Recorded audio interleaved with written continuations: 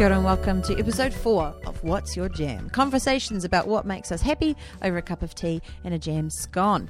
My fourth guest for episode 4, well, the first guest for episode 4, but you know what I mean, is the very excellent Cassandra Teese, who works in musical and non-musical theatre and is a generally pretty amazing human. We had a really great chat on Saturday afternoon. That's when I saw her. Now, along with Tea Leaf Tea and Buckman's, I've got another sponsor for this episode, and that sponsor is Rapa Nui. Rapa Nui, The Song of Stone, is the first show from Wintergreen Collective, which is a company based in Nelson. This show comes from Stone. Stone has a tale to tell, a tale that reaches to the stars and has a place on Earth. Discover a cosmic story carved out through myth and imaginings, a song and physicality. Rapa Nui, the great stern post, is guiding us home. Rapa Nui runs 18th to the 21st of February at Bats Theatre, 9:30pm in the studio, and you can book your tickets by visiting bats.co.nz or by calling 048024 715. If you would like to be the official sponsor for a whole episode of What's Your Jam, basically I've got a wee Patreon thing. You jump on Patreon, and if you select a particular tier, then you become that sponsor, which is pretty cute. And the link to it is in the description or on the website. You can find it if you just hunt for it, if you really want that thing. Anyway, here's the show. Here's Cassandra Teese. Have a nice time. You're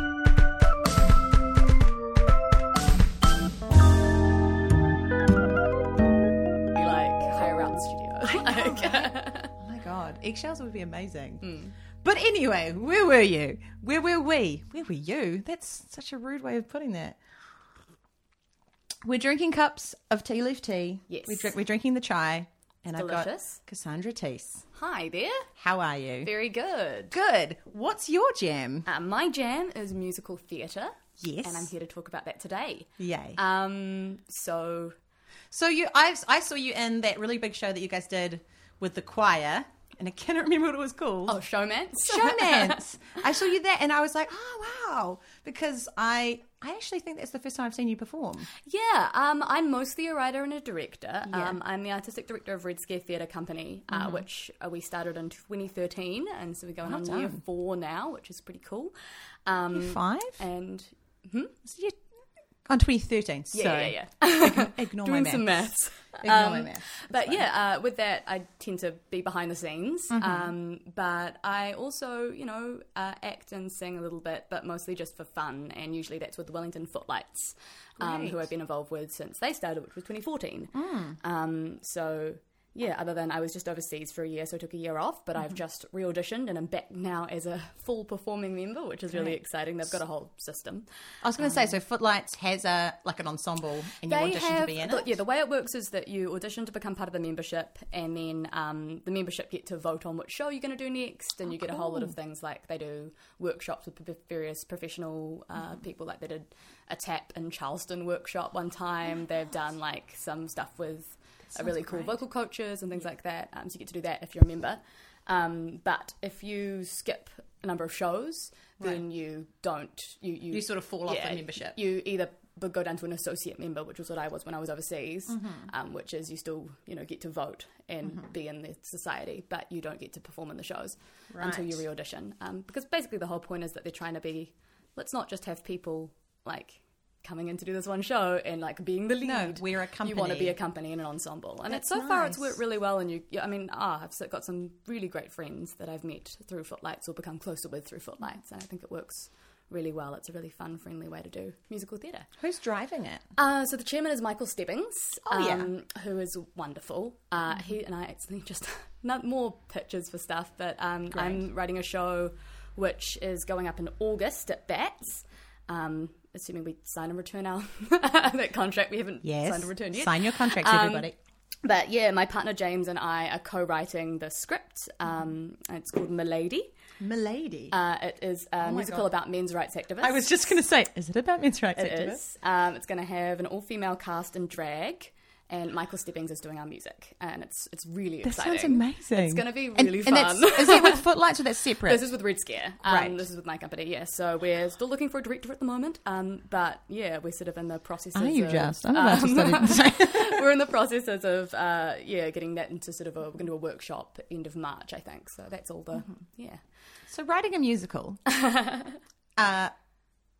So, did you watch Smash, the TV show Smash? I did watch Smash. I bloody loved it. Well, okay. The first season I loved, and the second season I hate watched. I didn't see the second season because I was like, I don't know if I can deal with this. Also, without Ivy, then what is the point of the show? She because did. The other one... Yeah, no, it's okay. Ivy was around. Like that's good. But like, do you know I just didn't. Watch like go and find just like the last episode of season 2 because it was very satisfying. Oh, good. But yeah, like hilarious. Oh my god, second season. Anyway, so Smash watching is that quite bad, but it's still good. Hilariously bad, and but like good bad, and also full of actual Broadway actors, which was amazing, which is fun. And also the idea of a musical about Marilyn Monroe, like what a fucking great show. They've got to actually make that show. And it's one of those things where apparently they have tried to make the musical about Marilyn Monroe. I'm sure several writers have tried it and it's gone badly each time. And I'm like, this probably would be the best version of it and people would see it. So because we watched the TV show and we really liked it. But the reason I brought up that is because in that's about watching the process of creating a musical in a very Broadway way, which is very different to how you make a show in Wellington, especially if it's like a show at Bats. But like, you know, there was a person who wrote the music and a person who wrote the book. Is that basically how you did it? Or? Like the particular way that I've written 3, well, including the one that I'm working on now. I've written the book and lyrics for 3 musicals, and I've also written a play with songs, which was kind of mostly play and then had songs, like 5 or 6 songs in it, but I feel it doesn't count as a main musical. And the other 3 all had Bruno Shirley as the composer, who's also on the board of Red Scare, so we founded the company together. And then this one's with Michael and also with James as co-writer.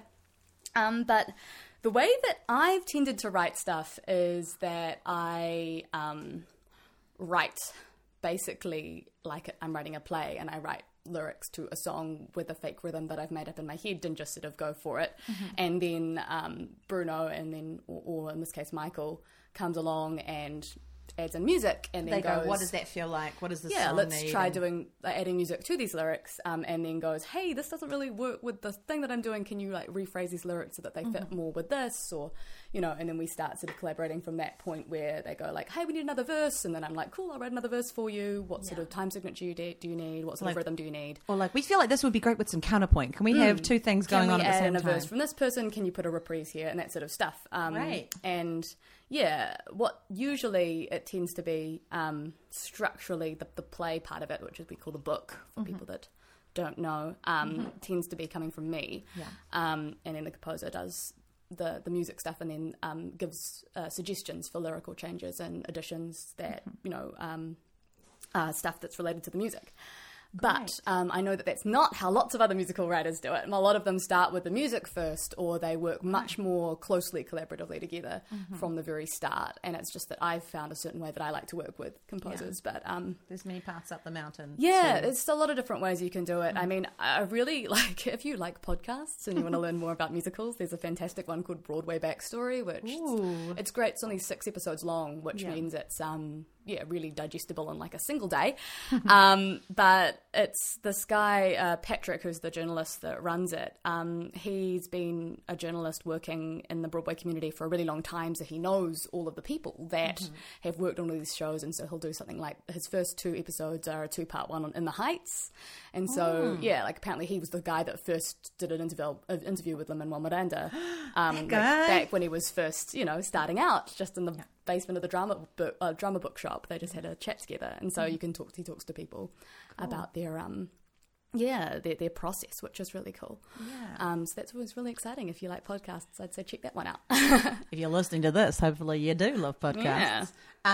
Cool. And so how long has musical theatre been this, like, I mean, because you're writing musicals now. That's awesome. But it takes a while to get to that point. Like, you don't just start off writing musicals, I'm assuming. Yeah, I grew up with musical theatre being a big part of my childhood. My mum and my dad, to an extent, but it comes from my mum, are really big fans of musical theatre. When I was a kid, mostly it was stuff that was my mum's taste that we would listen to in the car a lot. We had a lot of cassettes. That's the rules, right? You grow up Oliver, on your parents. Just the Amazing Technicolor Dreamcoat. One of the first albums that I bought for myself when I was a child it's pretty embarrassing, was Andrew Lloyd Webber Gold, because I didn't have good musical theatre taste yet when I was a child, and I thought Andrew Lloyd Webber was really good. I got to see Cats when I was like 12. Yeah, and then we which got a is the copy best of... time to see Cats as Yes. well. Also, my mum went to Jesus Christ Superstar, the New Zealand version, and got the recording. WNC version. I saw that as well. I didn't see it, but I have the CD, and so I know all the songs That's that great. were on the CD. I don't know Blood Money. Oh, they just just cut wasn't- out. They it just cut out wasn't on not the there. hits. Yeah. I hate that when they're like, "This is the selections, but not all the But the main thing ones." is, it's most of it. yeah, but not it's Blood always Money. weird. Anyway. Yeah. But yeah, so you grew up on these So I songs. grew Yeah. up with those, and I like my first ever musical. I was in The King and I when I was 10. I was one of the children. I was the only Asian child in the Asian child family. Everybody else was just pretending. Oh, God. But it was out in Poru Little Theatre. Okay, So, okay. you know, it was a little community theatre thing. And my mum was the props lady on it because she had to drive me out to rehearsals every, you know. So they made And they so gave her a job. they gave her a job, basically. And then she actually was in Les Miserables the next year. Or it might have been the... Who was no, she? it's 2 years later. She was in the chorus. Oh, bless. She had to stand on a stool and hold the French flag at one point. That was her big... Like, she was like, I don't know, I might fall off the stool. It's very wobbly. But it's the only theatrical role I think she's ever done. And it's her favourite show. So she Yeah. was so excited. But that's like her one star in glory moment. I wave a flag. Yeah, I waved the flag, Yeah. and at one point there was a bridal suite, like the bridal couple in the bridal suite in Master of the House, when he's singing about like all the people in the inn. Yeah. The bride was sick, and so she had to be the fill-in bride. That was She's like, oh my God. her understudy moment. So that was also pretty fun. But yeah, then I didn't really do much other than high school stuff, which everybody does in high school. All the drama kids do all all the the school drama kids productions. doing all the school productions. And then when I was 17, I was in Miss Saigon, which was Oh, at yeah. WMT. And so then I've been doing lots of performance and writing and musical theatre related stuff constantly from that point onwards. Right. Yeah, but the first play that I wrote was Right Dishonourable, which was the first musical that me and Bruno wrote together. So it was us kind of, you know, not knowing what we were doing. We were 20, and had just been like, well, we could make a company. I think this will be fine. No one's here to tell us that this is the bad idea. And just so let's blagging do our it. way through it. Yeah. And yeah, it worked fairly all right. And we managed to find a really fantastic production manager and a really cool stage manager, both of whom we're still really good friends with. And Freya, who was our stage manager in that show, is still like executive director of Red Scare today. So she's still working on the company and working on our current show with us as well. So yeah, we were quite fortunate that we had a whole lot of really fantastic people join us, and yeah, that we managed to kind of fake our way through it until we'd finished it. And The best way, it right? was great. Yeah, so that was always really, really cool. I mean, it was quite fortuitous. We sort of just met each other. We'd been in a different show where he was musical director and I was in it. And we're chatting at a party, like a cast party one time. And he's like, you know what? I've always wanted to write a musical. And I'm like, I've always wanted to write the book of a musical. And you're like, wait a minute. He's like, that's the part I don't know how to do. And so, yeah, it was born, our collaboration. And it was called Right Dishonourable. Yes, it was a political satire. Of course it was. Yeah, and so it's like right honourable, right dishonourable. Oh, It was I a see. clever thing. It was basically based around a fictionalization of the life of Vermin Supreme, who is an Vermin Supreme. He's an actual guy. He runs for president of the United States every year. His policy is that everybody in America gets a free pony. And that everyone should get free toothbrushes, and toothbrushing must be mandatory. But basically, his whole like, he also wears a gumboot on his head. That's his, Vernon or Vermin? Vermin, like the rats. Amazing. Yeah, and he's just a very fascinating, interesting man. And so we thought we'd write a story about a world in which he manages to eventually, spoiler alert, become the Prime Minister of Fredonia, which was the fake country we put him in. It was, very silly. Probably not very good if I look back at it. I'm sure there were some good moments. Yeah. But I have some friends that were involved that are like, we gotta revive it. We gotta do a revival. And I'm you're like, like, do we? After extensive rewrites, yes. Just a few rewrites about it. I mean, just closing the door. But yeah, so that probably not going to be coming back very soon. Who knows, though? If I have a bit of time, maybe I'll get some time to rewrite it. Who knows? And then you wrote another one together. Yes, we did another show in 2014 Fringe called Bloodlines, which was...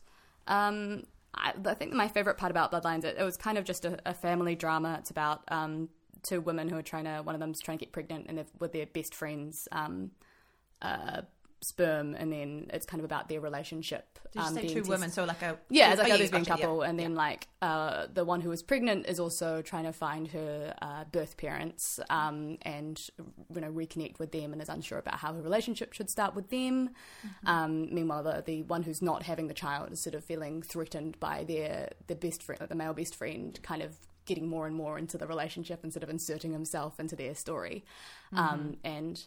Yeah, so it's all just a sort of domestic drama. And the really cool thing about it was that we had this fantastic multi-talented cast that played all their own instruments. Oh, wow. So all the performers were, also doing the piano and the violin. And we had this one guy, the guy that played, he just played the doctor so that we could give him all of the instruments to play on stage the entire time. So he had like a couple of songs where he had to sing as the doctor. He also played the piano, the clarinet, the saxophone, the xylophone at one point. Probably some at some point everybody played percussion, I think. It was quite cool. Just, all right, sit really here and beat in time. Good job. Good. Yeah. So that was still like a show that has a really special place in my heart, I think, because it was just so inspiring. And I wasn't, I don't like directing my own shows. I like directing and I like writing, but yeah, it's possible, good to keep those separate, right? Yeah, and I know some people really, really don't think that, and I totally understand the view of like, I've made this and I'm going to still keep tinkering with it until it's on, opening night. But personally, I always find like, I don't know, the philosophy that I have is like, if I've written a play, I can see it really clearly from one direction. And you need someone else to look at have that other perspective. Yeah. And so that was the first one where I'd written it, and then Erin, who was our production manager for the first show, came in and directed it.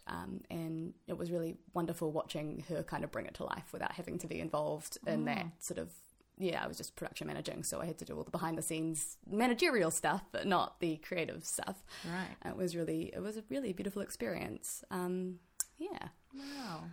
Now, you write a lot of things as well. So you've been writing musical theatre, and and would you say that's kind of your main thing, that's your passion? Or I'm passionate about musical theatre as like my interests and my like life. I also am passionate about theatre full stop and about non-musical theatre. But if I had to choose one thing to talk about as a jam, like then musical theatre, the thing which I know more about than like a lot more people is probably musical theatre. What is the best musical in the world? My favourite musical is Caroline or Change, okay. Which is from 2004. It's by Tony Kushner and Janine Tesori. And everybody's like, Tony Kushner wrote a musical? And I'm like, yes, he's written many things that aren't Angels in America, guys. He's actually quite prolific. Expand your horizons. And it's written with Janine Tesori, who wrote Fun Home, if you I don't know. Fun Home is so good. Okay, you have to listen great. to Fun Home is about Alison Bechdel. It's like, you can also listen to Fun Home. It's great. Right. It's like, it's from 2015. But yeah, this one is about, it starred Tonya Pinkins, and it's basically about this woman who is living in Louisiana in the civil rights era, and works as a maid for this Jewish family, and basically about her struggle with having to put the economic success of her family ahead of her own dreams and her own liberation. And it's kind of basically, I think what I find so moving and inspiring about it as a musical is that it's about, instead of the people that went out and marched for freedom in the civil rights era and the people that went out and changed the world, it's about the people that went to work without feeling like proud about what they were doing, so that they could get the money to put food on the table for their kids who would go out and change the world. So it's this beautiful character portrait. I think Caroline is one of the best characters in theatre, let alone musical theatre. I think she's so complex and wonderful, and Tonya Pinkins' performance is astounding. What would I have seen Tonya Pinkins in? She is very musical theatre-y. Right. So I won't have seen, So if you don't know musical theatre, I'm trying to think of other things. All the other examples I can do is other musicals I like The Wild Party, the LaChiusa version, which is great, and I want to do sometime. It's based on this 1920s epic poem. But that's also fantastic. There's two versions of The Wild Party. The rights for the poem lapsed in the same because it was the copyright was finished, and so 2 people wrote a musical in the same year. And so this one guy opened off Broadway, another guy opened on Broadway, like similar time. So one of them won?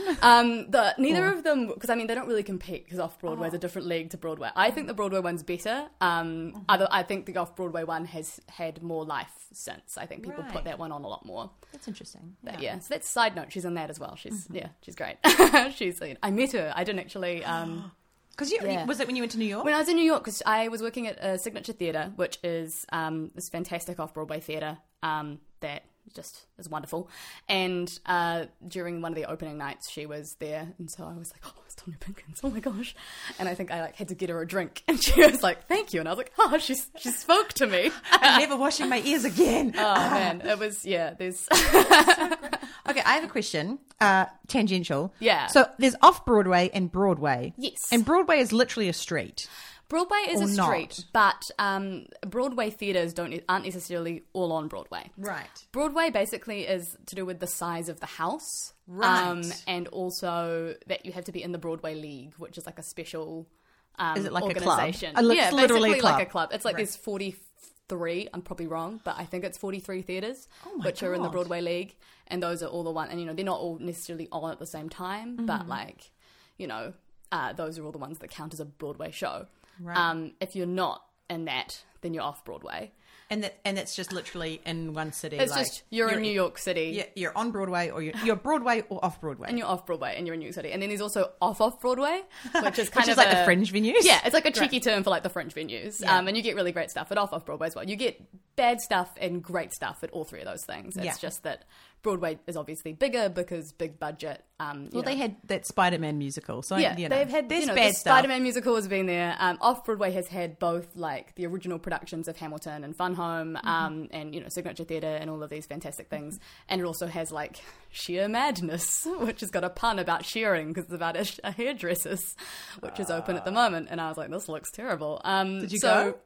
I didn't. Actually, was offered free tickets to that, and I didn't go to it. Thank you. So I was like, I don't know if I have time. Yeah. And then off Broadway both has, it's like the Fringe. You have fantastic shows at the Fringe. You go, holy crap! And you have other ones where you were like, oh my god, I can't believe that this happened, and I was witness to it.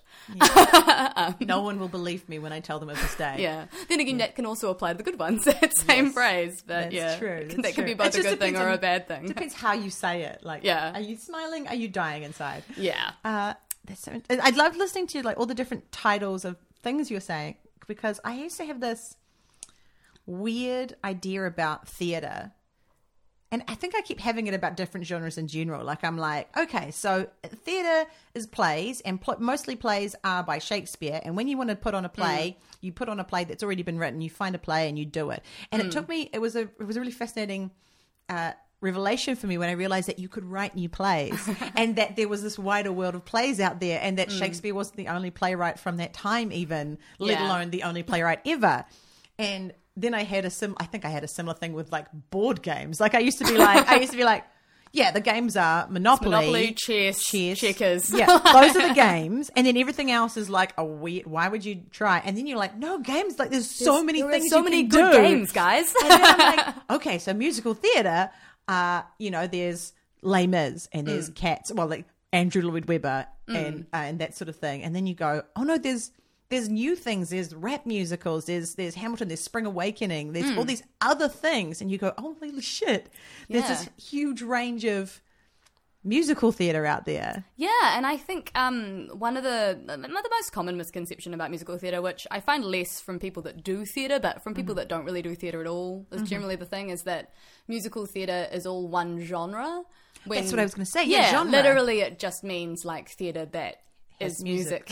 So, if you like music, there is a musical that you like. Yeah. Like maybe you haven't found it yet, but if you like music, then there is a musical that's in that style of music. Like there are, there's all sorts of stuff. There are some like completely strange genre musicals that you'd never expect would be a thing, and yet that, I'm trying to think of like more sort of odd recent genre interpolation. I can think of like experimental, what seems to be kind of experimental, like the last 5 years. Last 5 years is like, I would even say that's classic musical theatre, but it's but the structure of it being, because the structure, for those listening at home, the structure is that you've got it's only 2 people in the whole show, and there are people in a relationship, and one of them is starting at the end of the relationship in the start of the play, and the other one's at the beginning, and they both go through time, and in the middle of the play they meet in the middle, and then the rest of it, like, the other one is now at the end of the relationship and the other one's now at the start, and so you've got that sort of fascinating structure thing going on, which you go, oh, musical theatre doesn't just have to be grand, huge ensemble numbers with dancing. I think people assume that you need to have a chorus in it. I mean, one of the funny things about Footlights, which part of their whole mandate is that you need to have the option for all performing members to be in the show that we do, because that's part of the thing. If you're in the company, then you're allowed to be in the show if you want to be in the show, which means that, but it's surprising the amount of shows that everybody's like, I really want to do this one, and you're like, there are 7 characters, we can't do that. It needs to have a chorus, it's got to have enough roles for everybody to do, or it's got to have, if it doesn't have a chorus, it's got to have 20 roles. You've got to, you need to have, like, sort of have that side allowance to be like, great, this is a Footlights production with 7 people. Well, there are plans, I don't know. But yeah, there's this misconception that everything has got a big ensemble, and I think back in the day that was more the case, but more recently it's the same with both plays and musicals, that they get smaller and smaller and smaller. Like, you look at a play from the 1930s and it will have a cast of like 25, and then some of those people will be like waiter, and then just, like, the salesman, and salesman has 3 lines. And, we don't do that because of budget nowadays. Yeah, that's like, if I'm writing a play, I'm like, I can't write a salesman that has 3 lines. Like, firstly, that actor, that must suck for them. And secondly, like, who's going to pay for that actor to be in it?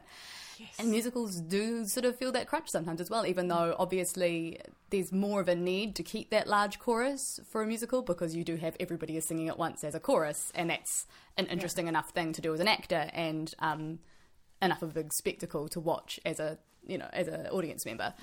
So that's why I think chorus musicals have persisted, even though, like, Cast of Millions, with everybody being played by a different actor, plays is sort of getting less and less. Yeah. But there's still the thing, if you're like a really small fringe style show, then, having more than like 6 or 7 people is pretty prohibitive sometimes, and so everybody's starting to adapt to that. But you get some really beautiful stuff because you're forced to make your show more intimate and more specific, and base it around such a small cast.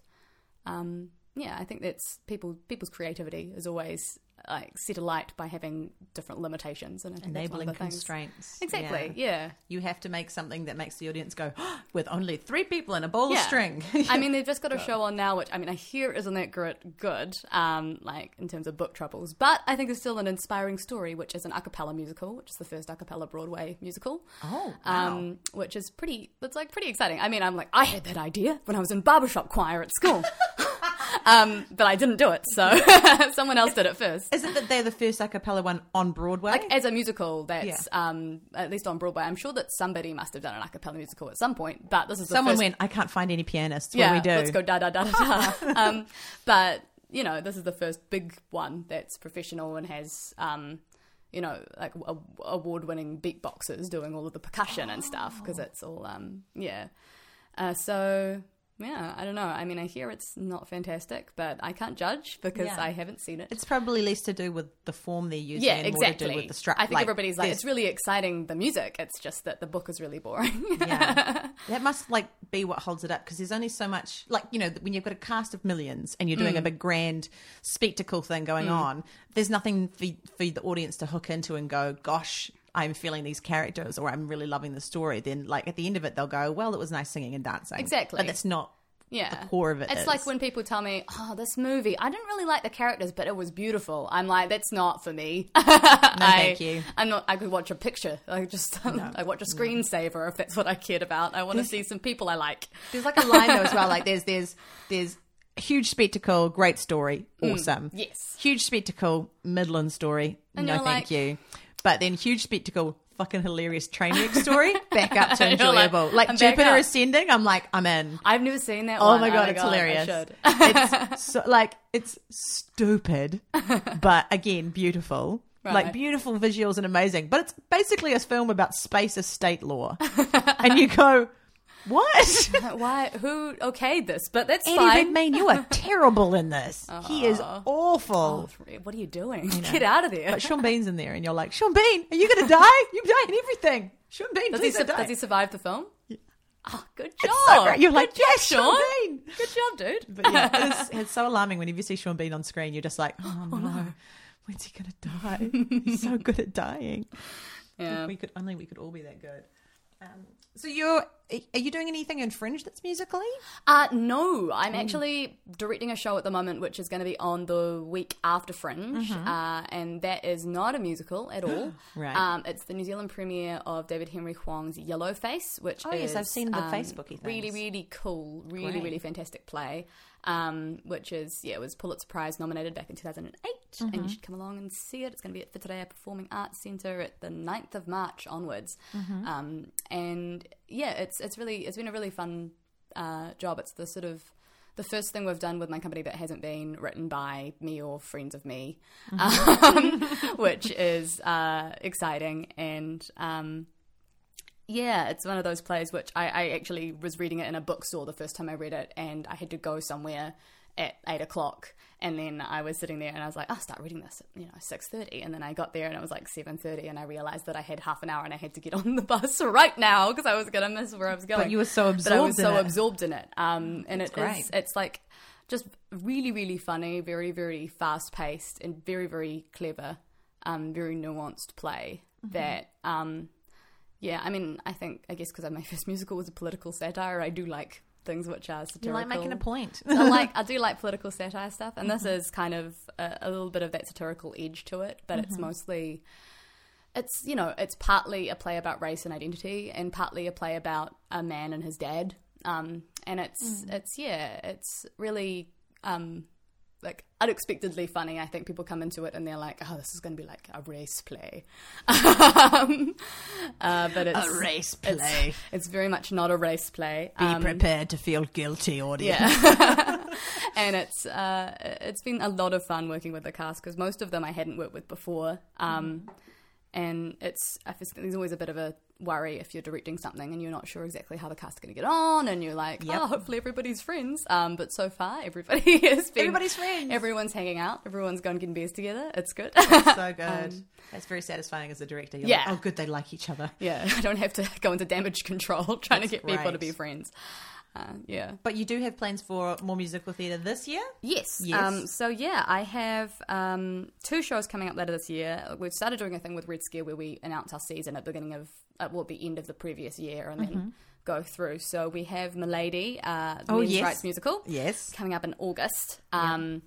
What's driven that? What's driven the... So this was honestly that me and James were joking around. So James is my partner, as James well as Cain. my co-writer on this. Excellent guy. Love that dude. Just top-notch guy. We were joking around about like what if there was a musical called Milady, and we were like, oh my god, it would be like men's rights activists, and they would all just be like, but they'd be doing like one from a chorus line, except they'd all have fedoras. It would be great. And then we were like, but what if we did that though? And then what if we did that though for about 18 months, and then this is where we are. And you went, this is happening. We're Here doing we go. it. It's, structurally, it is an homage to another musical, which I feel like if you rack your brains, you can probably guess from the title, but we don't have any rights, so I'm not going to say it. But Tapping my nose. but really, it's going to be a lot of fun, and I think, part of the thing we talked about was I was like, we can't have any female characters really in this because the whole thing is it's about men that don't understand women. Basically, it's about these guys that just have no idea how women work, and so then I was like, but if we make all like the whole convention is that they're all played by women, then. Because, both of us were concerned, like, we don't want to do a show that, even if it's making a point about the fact that all the characters are men, doesn't give any women employment, especially when, in musical theatre specifically, but in theatre generally, you have a lot more female actors around than you have... And more male roles, don't you? Yeah, generally more male roles and more and less female actors. And so we're like, well, I think this play actually works better and is a more funny satire if you write it for women in drag. And so, that's been our aim from the very start. And that's what we're writing the musical for. And that was another thing. We approached Michael with this music, and I was like, hey, so I'm not going to pretend this is a really, like, that this is a small project you can dash off in your spare time. Like, it's got 16 songs. It's only female, so you have to write music for female voices only and do interesting harmonies with that. Yes. And make the songs varied. And they're pretending to be men. So they can't be too soprano. You've only got a limited range that you can sing in. Now make it good. Go. Yeah, can you make it good? And he just is fantastic and like rides that challenge. Right. But yeah, I'm really excited for it.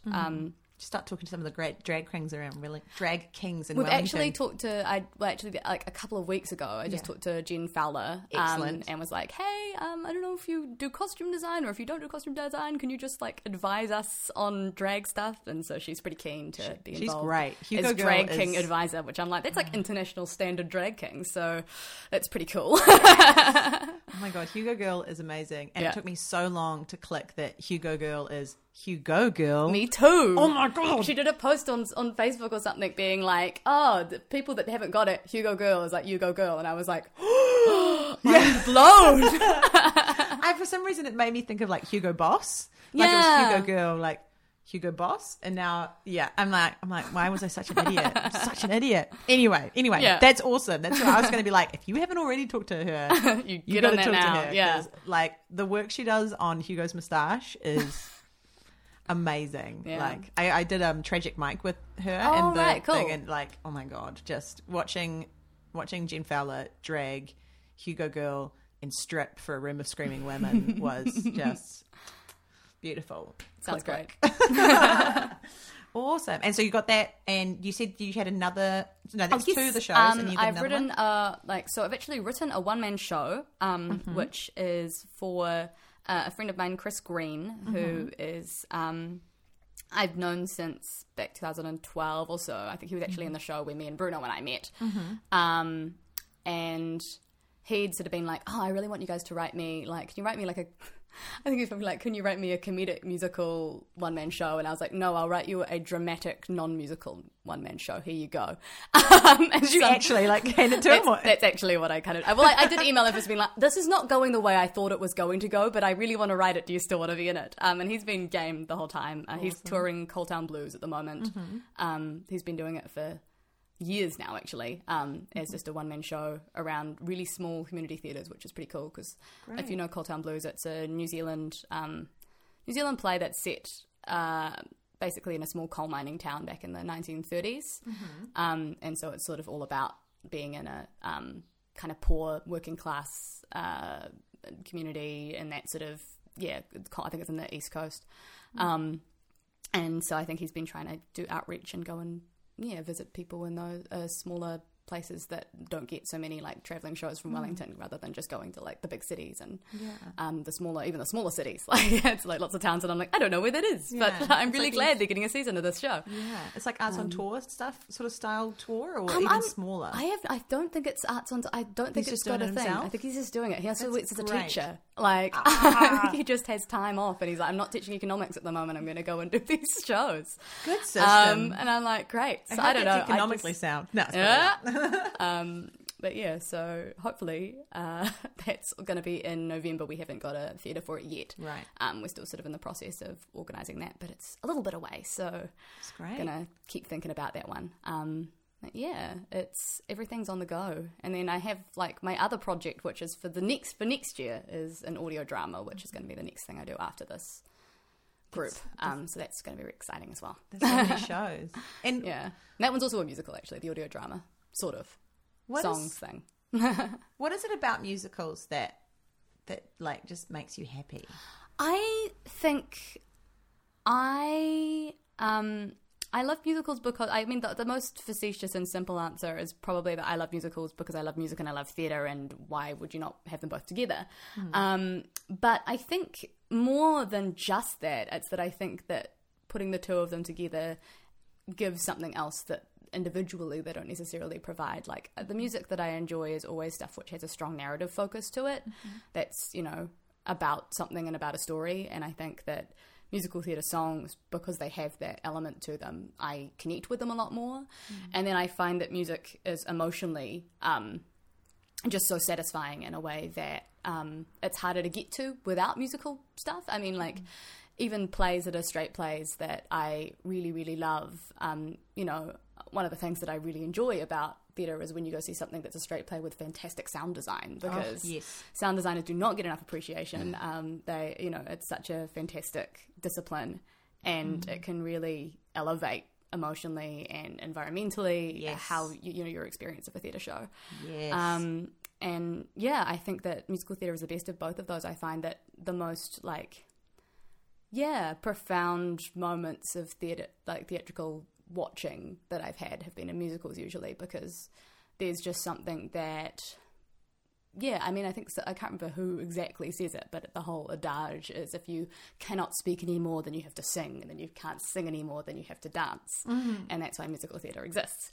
And so I think the moments where people cannot physically speak their feelings and their thoughts, and they have to do it through song, is really there's all these different layers of meaning, which I think a lot of them are subconscious, and a lot of the stuff we get from music, why do minor chords make us feel sad, why do major chords make us feel happy, we don't know exactly why that is. Why does a discord make us feel so uncomfortable? Exactly. We know, like, you can logically point it out, but then you're like, is there any reason biologically why we have this? I think, like, you know, music is one of the strangest and most fantastic things that we have, and I think that you can link it to emotion and the human experience, and all of these things through theatre and through storytelling is why those really profound moments happen.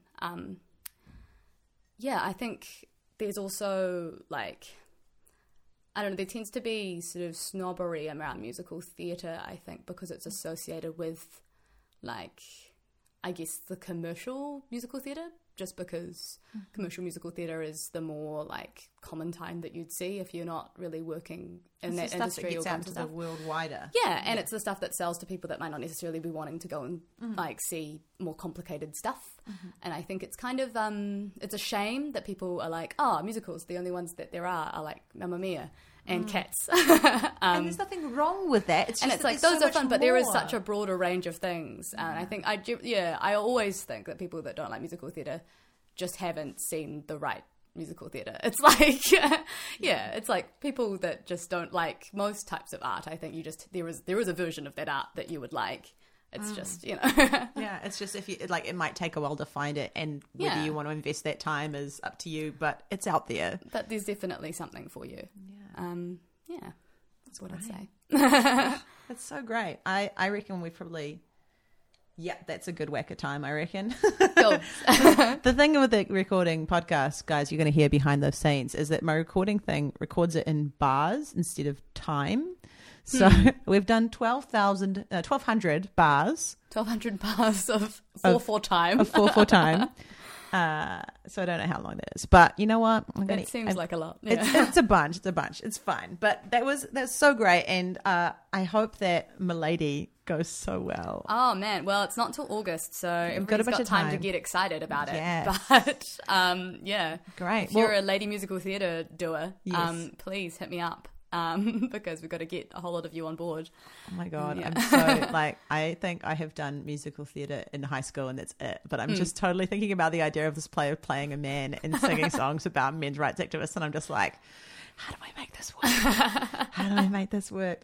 Well, what I'll do is I'll chuck up some links to what you're doing after Fringe in the description. So anyone listening, if you want to come and catch Cassandra's shows, you'll be able to find them in the description. They'll be there.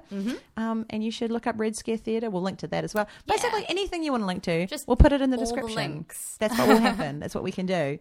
But thank you so much for coming, and I hope you liked the tea. Yay!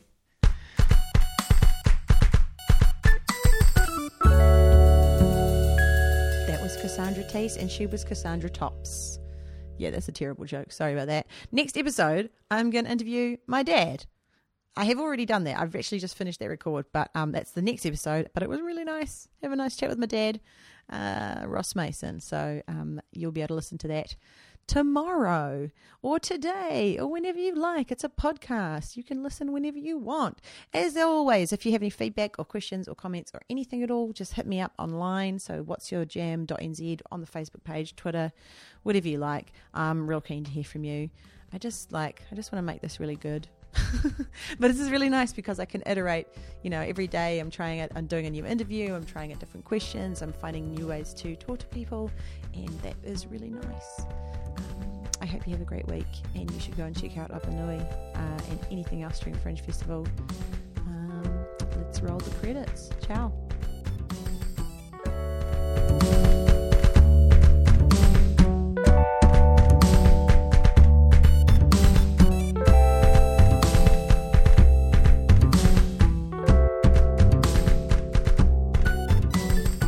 What's Your Jam is recorded in Wellington and is part of the New Zealand Fringe Festival 2017. Music by Robbie Ellis. Casual interference and support from Molly the Cat. Tea provided by Tea Leaf Tea on Manor Street. Jam expertly crafted by Barkmans. This show is hosted and produced by me, Jennifer O'Sullivan, and you can find useful links, more episodes, and suggest future guests by visiting whatsyourjam.nz. Thanks for listening.